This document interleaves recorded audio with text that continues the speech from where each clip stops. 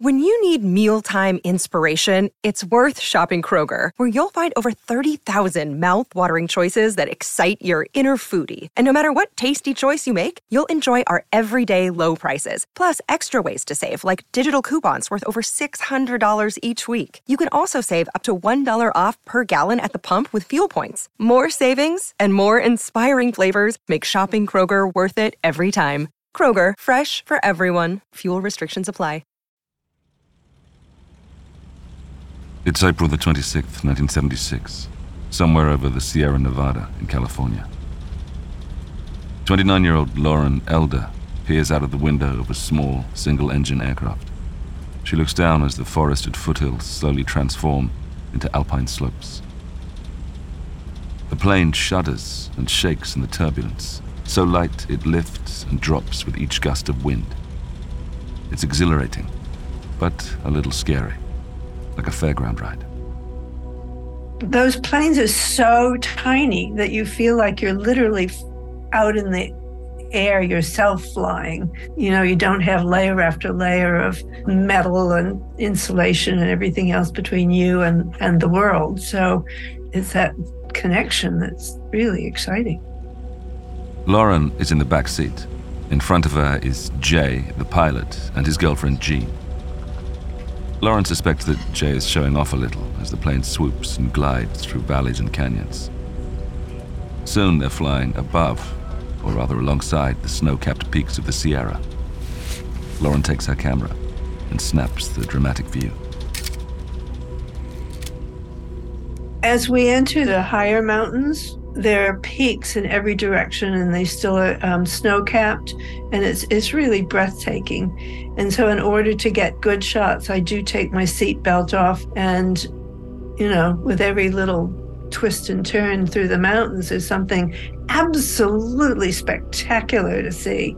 And so I'm sliding back and forth from one window to the other, taking photos. Despite maintaining a constant altitude, the landscape seems to lurch up higher and higher. They're flown into an area where the mountains rise to 14,000 feet. Lauren glances at Jay, checking for any signs of concern. But he's relaxed, pointing out landmarks, and Jean seems to trust him entirely. Lauren tries to calm her own nerves by taking more photos, training her viewfinder on the yawning canyon below. I look out the window and what I see is a wall of rock outside the window. And he still isn't alarmed. He says, hang on, you know, we're all going to feel a jolt as we clear the crest line, because the air is just like a wave. It's going to go up and then down as it flows over the mountaintop. And so hang on really tightly. Jay tells them that an even more spectacular view awaits on the other side of this mountain. But Lauren isn't excited. To her, the crest line up ahead looks alarmingly high. As I look out the window, there's just literally a vertical wall of granite that's very, very, very close. Much too close for comfort, and that's the last thing I remember.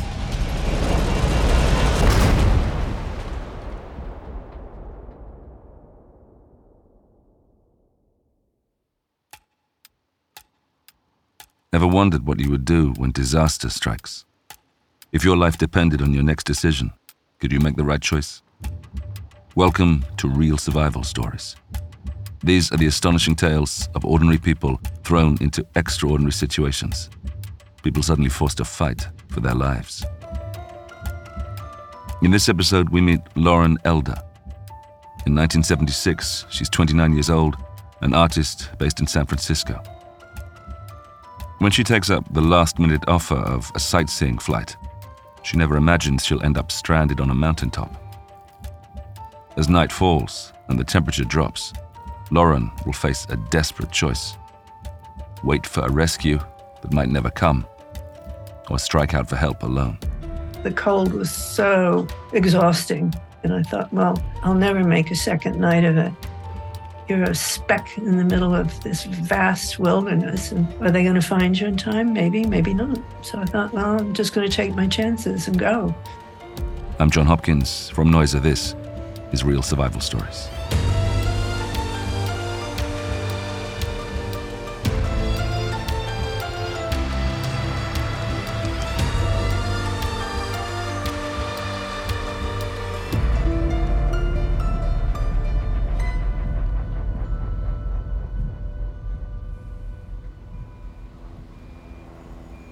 April the 26th, 1976, is a cloudless Monday morning in Oakland, California.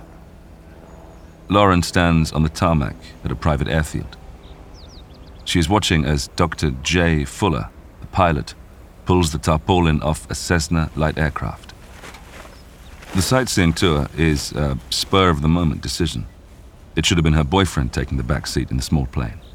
But when he had to cancel, Lauren agreed to take his place. The plan is to do a day trip out to Death Valley National Park, a desert area 300 miles southeast on the other side of the Sierra Nevada. They'll fly in, stop for a picnic, then head home before it's dark. Up until this moment, Lauren had been looking forward to it. But for some unclear reason, standing here on the tarmac, she suddenly has second thoughts. He's rented a single-engine Cessna from the University of California Flying Club, and he's already busy pulling off the tarp and the stops. And I say, can I take a moment to go into the loo? And the eagerness and excitement I'd feeling suddenly turned into panic. It literally stopped me in my tracks. I had this premonition that I should not go. She's not a nervous flyer. She's been up in planes like this before, including with her dad, who's a pilot himself. But wherever the sense of dread comes from, it's hard to ignore. It might have been triggered a little bit by the realization that it was getting quite windy. So I knew it was going to be a bit of a rough ride. And then I thought about the practicalities. I thought, I'm miles from home. There's no public transport available. I'm going to look perfectly stupid saying to them, I don't think this is a good idea. I don't wish to go. Because there was no reason to not have confidence in him. I just had this terrible feeling in the pit of my stomach that it was not a good idea. But I just suppressed that intuition and said, okay, here we go. Lauren gathers herself, walks back out through the hangar, and climbs into the rear seat of the plane. The aircraft is already vibrating, ready for takeoff.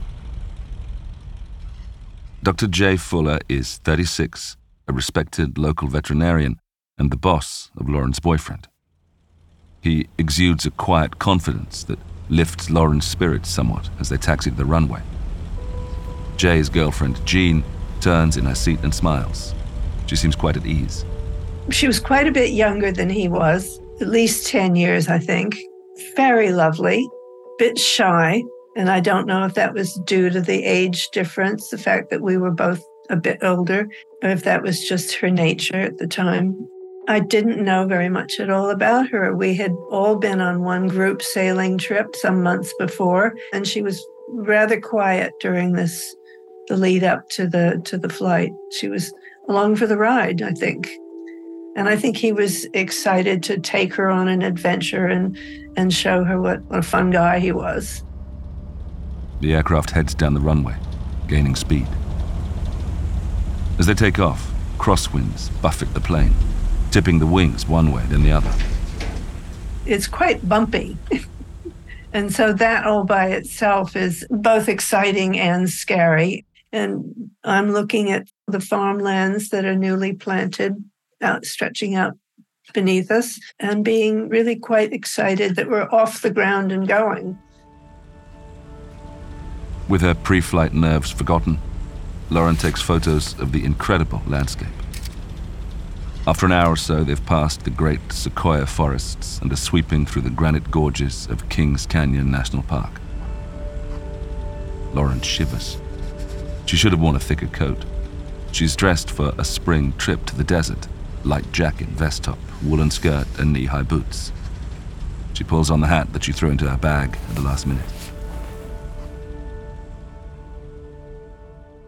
They've been in the air for about 2 hours when Jay calls out that they will shortly be crossing the approaching peaks of the Kearsarge Pass. Lauren's ears are popping. She can barely make out what he's saying. She leans forward and tries to identify the pass for herself. All she can see in front is a towering wall of granite. But Jay still seems confident. He points out a tiny dip in the mass of mountains. That's where they're headed. He has the map in his lap. It's a map issued by the Federal Aviation Agency, and there are these purple dots indicating the route. The Sierra Nevadas is strongly north-south, and we've been following an east-west canyon. The canyon forks into two other canyons, left and right, that look very similar, and he heads to the right. He doesn't realize he's made an error. I don't realize he's made an error. In fact, he's made several errors.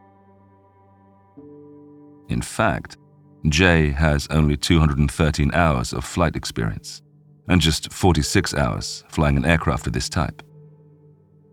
Lauren doesn't know that this is a particularly challenging section of the High Sierra, with the tallest peaks in the contiguous United States. She doesn't know that the Cessna, with its single propeller, will struggle to gain altitude when met with downdrafts in the thin, turbulent mountain air. She has no idea that no flight plan was filed with the California Flying Club before takeoff, and that no one knows where they are. But the real error, the fatal error, turns out to be the navigation.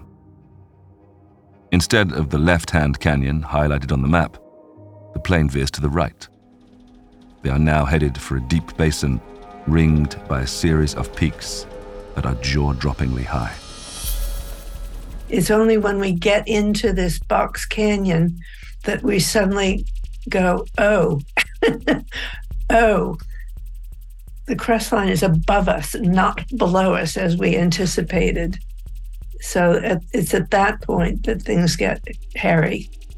I look out the window and what I see is a wall of rock outside the window. And he still isn't alarmed. He says, hang on, we're all going to feel a jolt as we clear the crest line.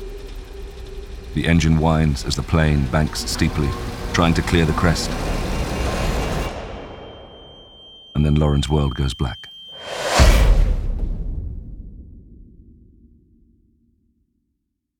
Another day is here, and you're ready for it. What to wear? Check. Breakfast, lunch, and dinner? Check. Planning for what's next and how to save for it? That's where Bank of America can help. For your financial to-dos, Bank of America has experts ready to help get you closer to your goals. Get started at one of our local financial centers or 24/7 in our mobile banking app. Find a location near you at bankofamerica.com/talktous. What would you like the power to do?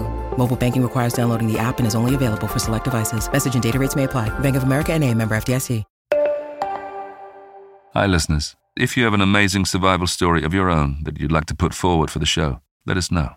Drop us an email at support@noiser.com.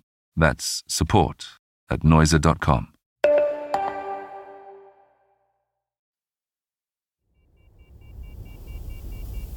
Lauren opens her eyes.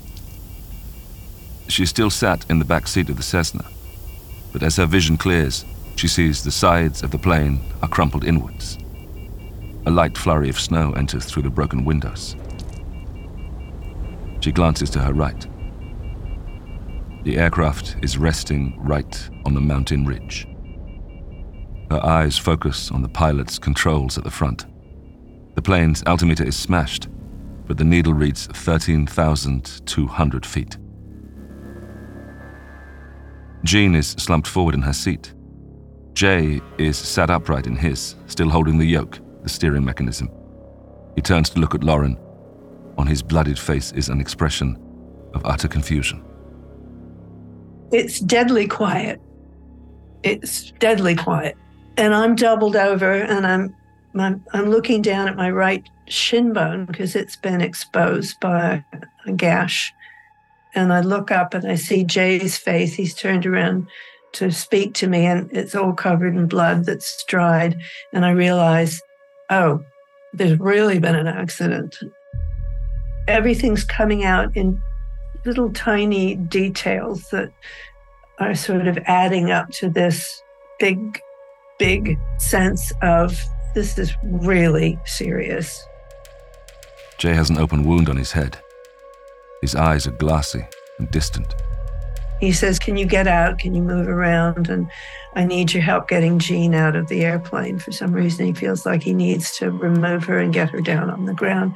So you sort of do a body check when something like that happens. And my immediate sense was, ow, my arm really hurts. It's swollen and I might have broken it, but I can function. And I think basically I'm okay. I've got cuts, but I don't have a sense of being mortally injured. When I get out to help him. Lauren's right. She's broken the large bone in her forearm. But other than that, she's been extremely lucky. She forces open the aircraft door, and the frigid mountain air hits her full in the face. It's only when she clambers down and steps back that she understands exactly how lightly she's gotten off. The wrecked plane teeters on a 45-degree slope, wedged into loose rock and scree, just 20 feet or so from the summit of Mount Bradley, a summit they so nearly cleared. The plane broke in half at the wing section. Well, it didn't break in half, it bent in half. And they were sitting they had seatbelts on, but the force of the impact threw them against the dashboard of the plane, which is a very vertical kind of construction. So they took the full impact. I was in the back seat, and in a much more padded, no sharp metal, no seatbelt, hanging on. Lauren helps to get Jean out of her seat. She's in a bad way. And we lift her out, and it's apparent that she's been quite severely injured. She had something wrong with her spinal cord and or vertebrae in her neck. I don't know what. And so I sit down and sort of brace this very steep slope. And so to keep from moving down the slope, you have to sort of keep bracing yourself. And so I stick my heels on the slope and hold her between my legs and cradle her head on my lap and try and hang on to her, loop my arms under her armpits. And she's convulsing and quite seriously cut up. I keep calling her name and trying to talk to her, but she can't speak. She can make noises, but she can't articulate. Jean's feet are bare and turning blue. She'd been wearing flip-flops for the desert. Lauren takes off her own socks and puts them on Jean. It's about all she can do for her right now. They need to act fast. Lauren fires a series of questions at Jay. But he's confused, totally shaken up, and struggles to answer. And I think he's going around in circles trying to figure out what to do. And I said, well, try radio for help. And he said, well, the radio is not working. And I say, well, do we have an emergency locator? And he says, it's not. I don't think it's working. I said, well, do we have blankets that we can put on her? No emergency blankets. Do people know where we are? Well, no. Have you filed a flight plan? Well, no. I was in a hurry. Are they expecting us back tonight? Well, yes. I have to pick up my daughter from the caregiver. Who else knows? My boyfriend expects us back by dark. And I suddenly go, this is really dire. There's no first aid kit. There's no tinfoil blanket, Mylar blanket. Nothing. It went from bad to worse very quickly. Lauren leaves Jay and Jean for a moment and climbs the short distance up to the very top of the mountain. She wants to know exactly where they are and what they're dealing with. At the summit, she looks down the eastern slope. And we were about 50 feet short of the actual edge. And it's like a razor edge. Coming from the west, you're gradually going higher. But once you get to the crest line, it's a vertical drop on the other side down to the first desert valley. So it's actually a good thing that we did belly flop on the west side, because if we'd gone over the crest, we would have just tobogganed down the east side and gotten smashed to smithereens. The mountainside plunges thousands of feet, straight down to the desert floor. But once the initial shock at the starkness of their situation passes, Lauren looks again and begins to recognize some landmarks. And I look down and I go, oh, that's the Owens Valley. I know where we are, roughly, because there's a state highway 395 that parallels the east side of the Sierras, connecting Los Angeles with Reno, Nevada. And I think, oh, we're right near civilization. It looks like it's, 10 miles away. It's a glimmer of hope.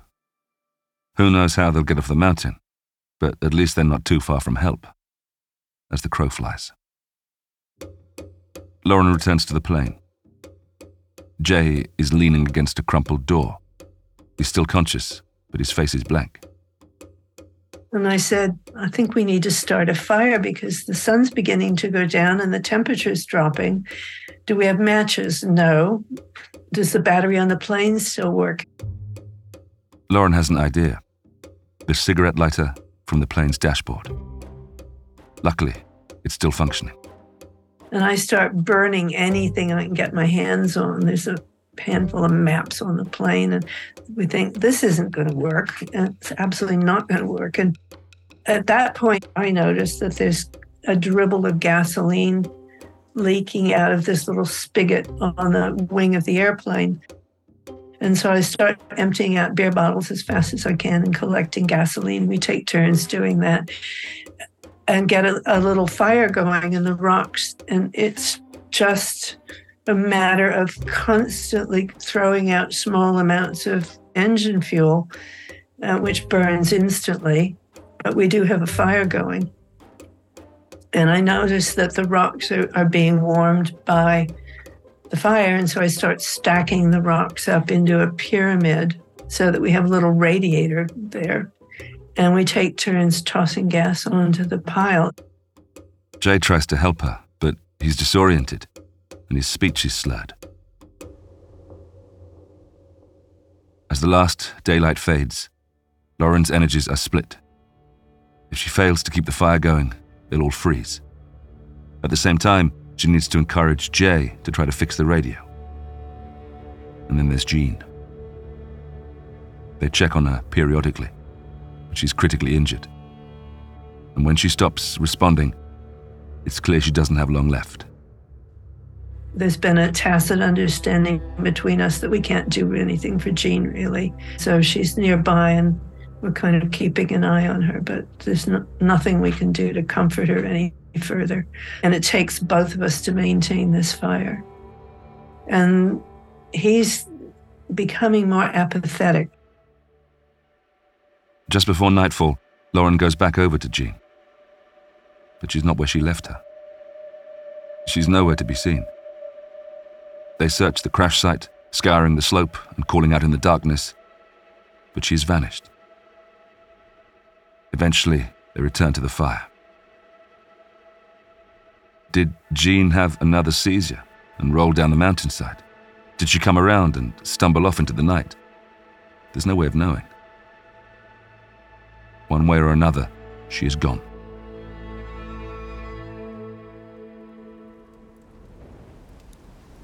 As the freezing night closes in, Lauren tries to keep Jay awake and engaged. He's become quiet and sullen. I keep trying to energize us. It takes a lot of energy. I'm a terrible singer, but I said, we're going to sing together.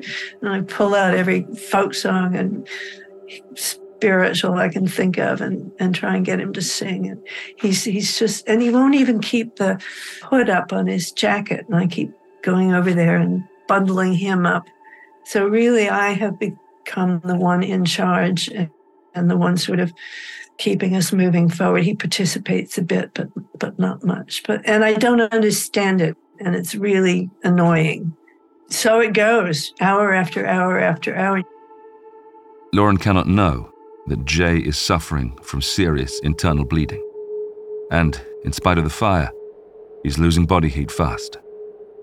So I was caretaking for him as well as myself. And I'm sure he blamed himself and was, crippled by guilt.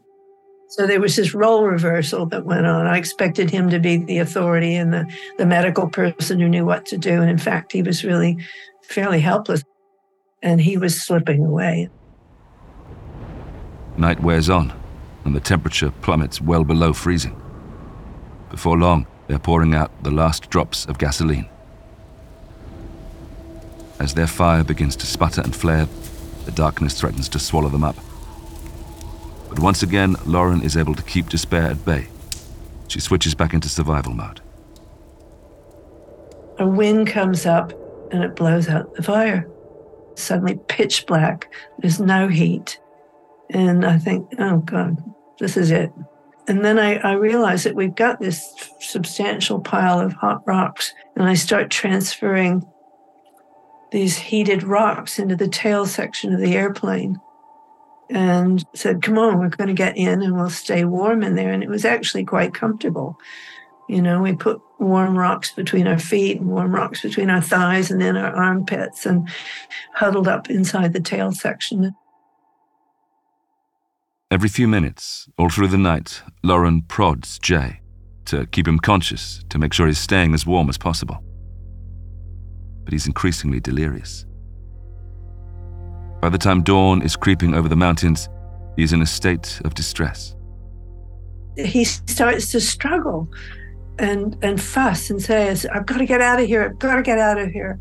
And he's hurting me because he's thrashing around and I can't see his face and I can't see his expression.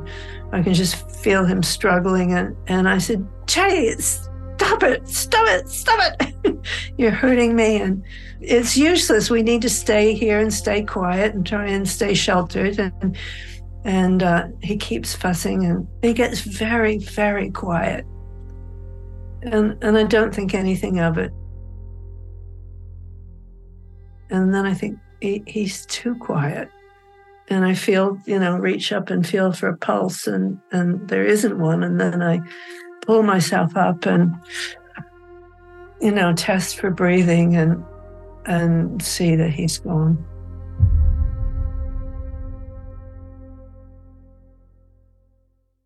I'm historian Ruth Goodman, host of Noiser's newest podcast, The Curious History of Your Home.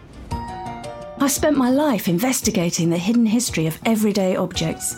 A vacuum cleaner in your cupboard, sleek and compact today, but when it was invented, it was literally powered by horses and took 4 to 6 people to operate. The minty fresh toothpaste by your sink.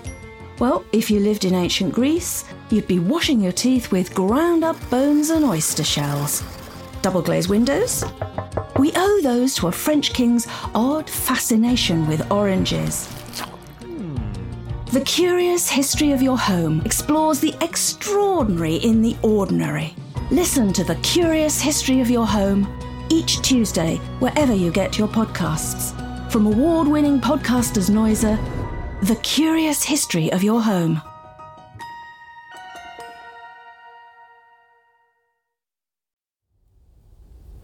It's just after daybreak on Tuesday, April the 27th, 1976.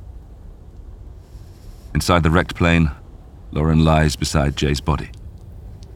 She is distraught, exhausted, and entirely alone. I had a certain degree of hypothermia, and it makes you dozy and kind of la-di-da. And I thought, well, I could just drift off, and that would be quite lovely. And at that point, I had almost like a vision of my mom, my grandmother coming to me and saying, no, you're not doing that. You're not yet. It was like my mother and my grandmother between them, my perception or vision of them, they were like my cheerleading team that hadn't given up on me. We were connected somehow, psychically. And they were saying, get yourself out of there, pull your socks up, get going. Lauren forces herself into action. She takes Jay's socks, puts them on, and climbs out of the plane. Now that the sun's coming up over the next range of mountains out in the desert, and I mean, it's glorious. And more than anything, I was able to get warm. I could sit in the sun and get warm and consider what to do next. So I knew that I was not going to make it through a second night. I knew that there would be some kind of a search since we hadn't come back. But I couldn't trust the fact that they would find us in time. Lauren scrambles back up to the crest of Mount Bradley to examine the eastern slope once more. Below her is the deepest lying valley in the US, and beyond that, the fringes of the Mojave Desert. But if she could somehow get down and get to the interstate highway, then she might find help. She looks again. A dried-out stream bed runs along a canyon and out of the mountains. That could work. But to get there, she'll need to climb down maybe 3,000 feet of near vertical incline. Deep snow covers the highest parts. But here and there are protruding boulders. Stepping stones. Lauren starts connecting them in her mind, plotting a route. It looks to me that it's feasible to kind of zigzag my way down the slope by traveling from one set of boulders to the next. Taking action is less depressing than just sitting here and waiting and hoping and contemplating whether or not to let myself go. I thought, if I blow it, I blow it, but I'm going to try. At around 7 a.m., Lauren begins her descent. Even an experienced climber with all the gear would find it extremely challenging. Lauren is wearing high-heeled boots and a woolen skirt. She'll just have to improvise. I developed this traversing method. There was an ice crust that had formed overnight on the surface of the snow. It was a couple of inches thick, and it was just enough to hold my weight if I punched through the crest. So I was going on all fours. I punch, punch, punch, punch, kick, kick, punch, punch. And I would zigzag from one group of rocks to the other down the face of this nearly vertical bowl.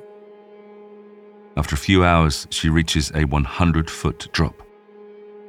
Had there been more snow this year, this would be a raging waterfall. I had to climb down these waterfalls, really, but they were dry waterfalls. Had the snow been running, spring melt, as it should have been, I never would have made it, never. But luck was with me. She takes off her boots, tucks the socks inside, and drops them over the edge so that they land on the ledge below. She's going to need all her fingers and toes to do this. I'd had one or two lessons from a friend in how to rock climb, where you're just hanging on with your fingernails and your toes to any little outcropping you can find, and you work your way down like that, heart and mouth. In some places, there were tree branches lodged in the crevices, and I could use that as a ladder. My confidence is, with every little, advance, my confidence builds until, I get halfway down and I go, oh my God, that's a 50-foot drop. Now what? But Lauren just keeps going, one toehold at a time. Filled with adrenaline, she barely notices the pain from her broken arm. In fact, despite everything, what she really feels is excitement. I've been brought up to trust myself, to trust my judgment, to trust my physical abilities, to know where my limits were. And I'd spent most of my childhood, roaming around the countryside pretty much unsupervised with a horse or a bicycle or a friend or a canoe or whatever. And I trusted my instincts and I trusted my abilities and I knew where my limits were. I thought, well, all right, I did that, I can do the next one. I was actually having a good time during part of it. I was so full of adrenaline, I could have flown.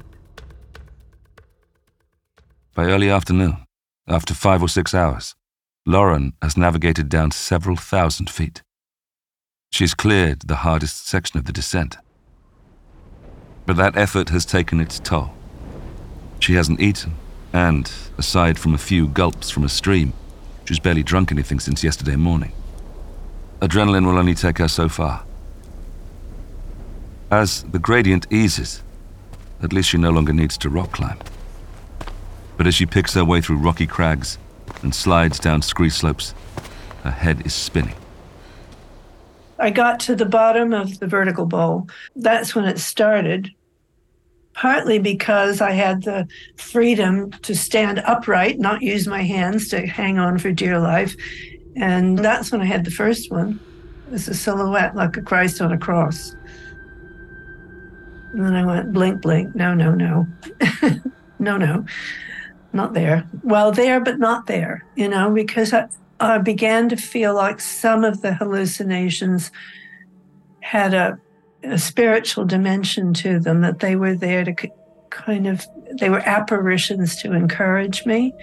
And there were other ones where I went, no, that's wishful thinking. You're hoping that you're going to see a house. You're hoping you're going to see a road. Lauren's pace slows. She has to force herself to trust even the ground beneath her feet. Realistically, she needs to make it down to the desert by sundown. But at the same time, rushing would only increase the risk of an accident. So it's one careful step at a time.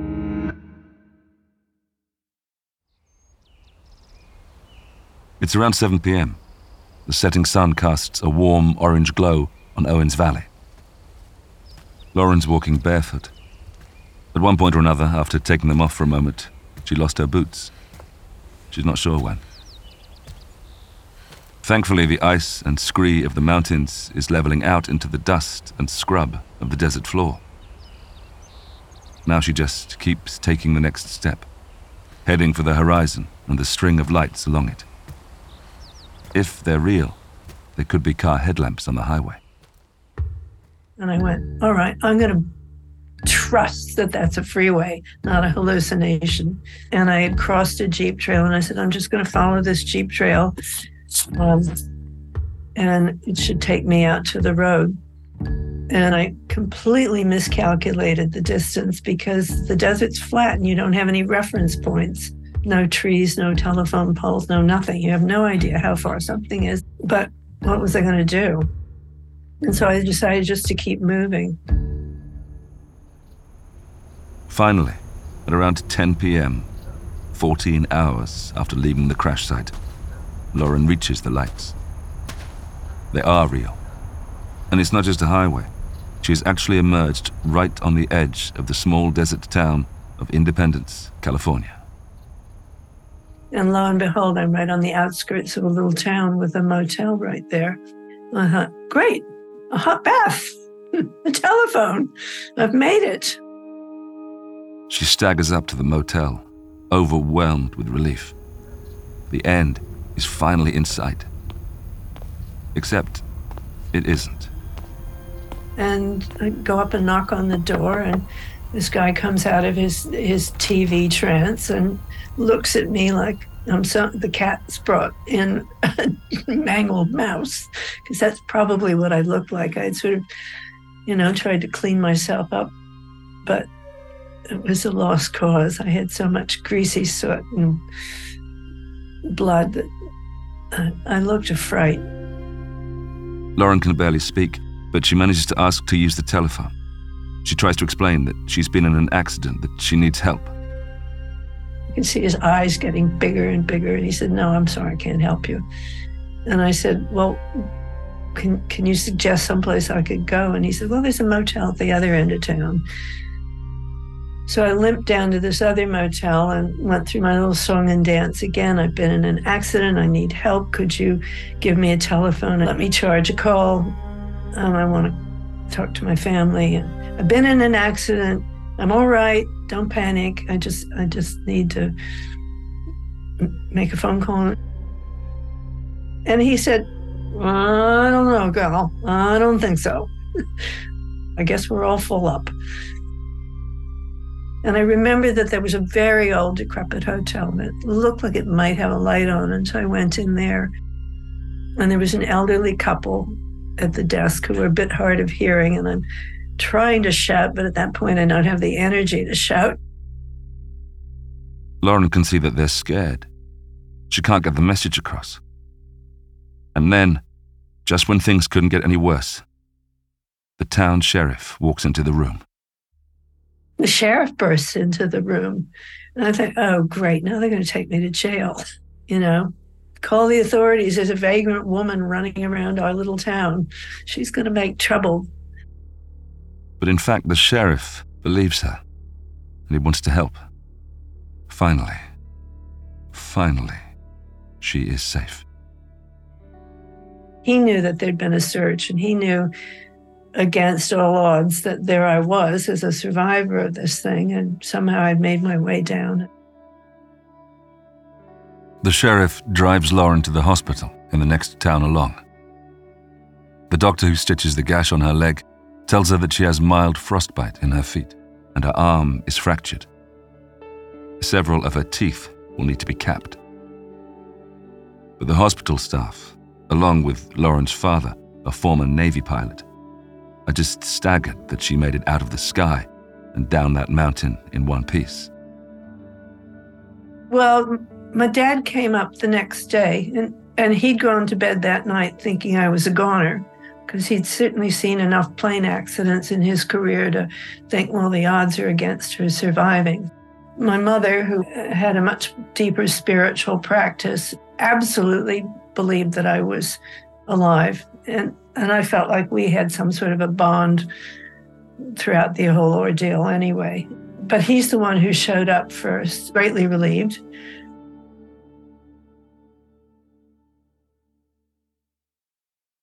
While Lauren is reunited with her family at the hospital, an Air Force helicopter lands near the crest of Mount Bradley, near the Cessna. Jean, tragically, as they suspected, didn't make it. They find her body 120 feet down from the plane. It seems that in the darkness, she had rolled down the mountainside. Jay is still in the wreckage, his hair dusted with snow.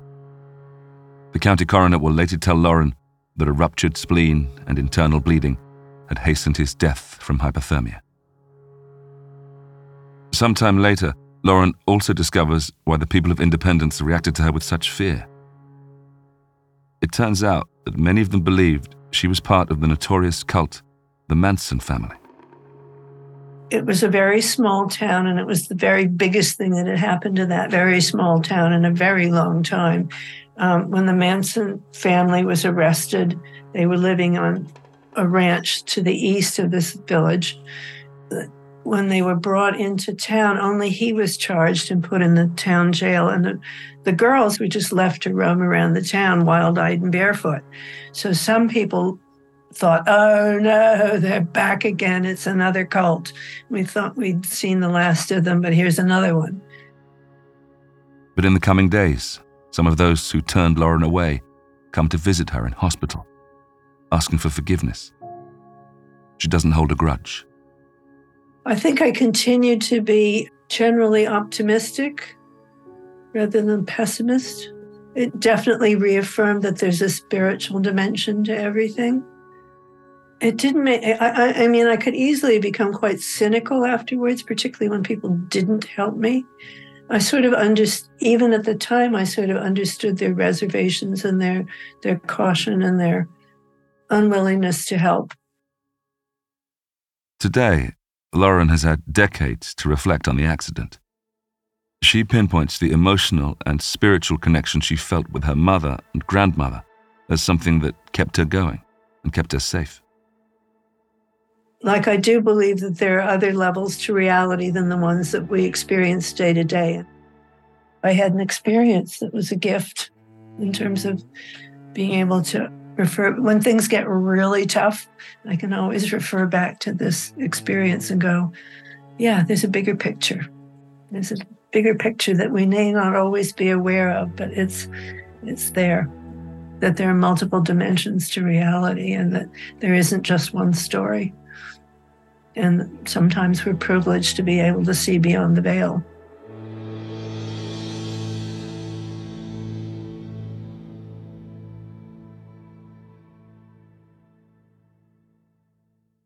In the next episode, we meet London firefighter and amateur mountaineer Dan Aqua. In 2020, he swaps the intense heat of his day job for the extreme cold of Mont Blanc. He and his climbing partner Matt begin a multi-day ascent. But when a fall down a crevasse leaves Dan badly shaken, their progress will grind to a halt. And with a fierce storm closing in, a grim truth begins to take shape. If Dan can't get himself down the mountain, his partner might have to leave him behind. That's next time on Real Survival Stories. Listen to Dan's story today as a Noiser Plus subscriber. You'll get every episode a week early and enjoy ad-free listening across the Noiser network.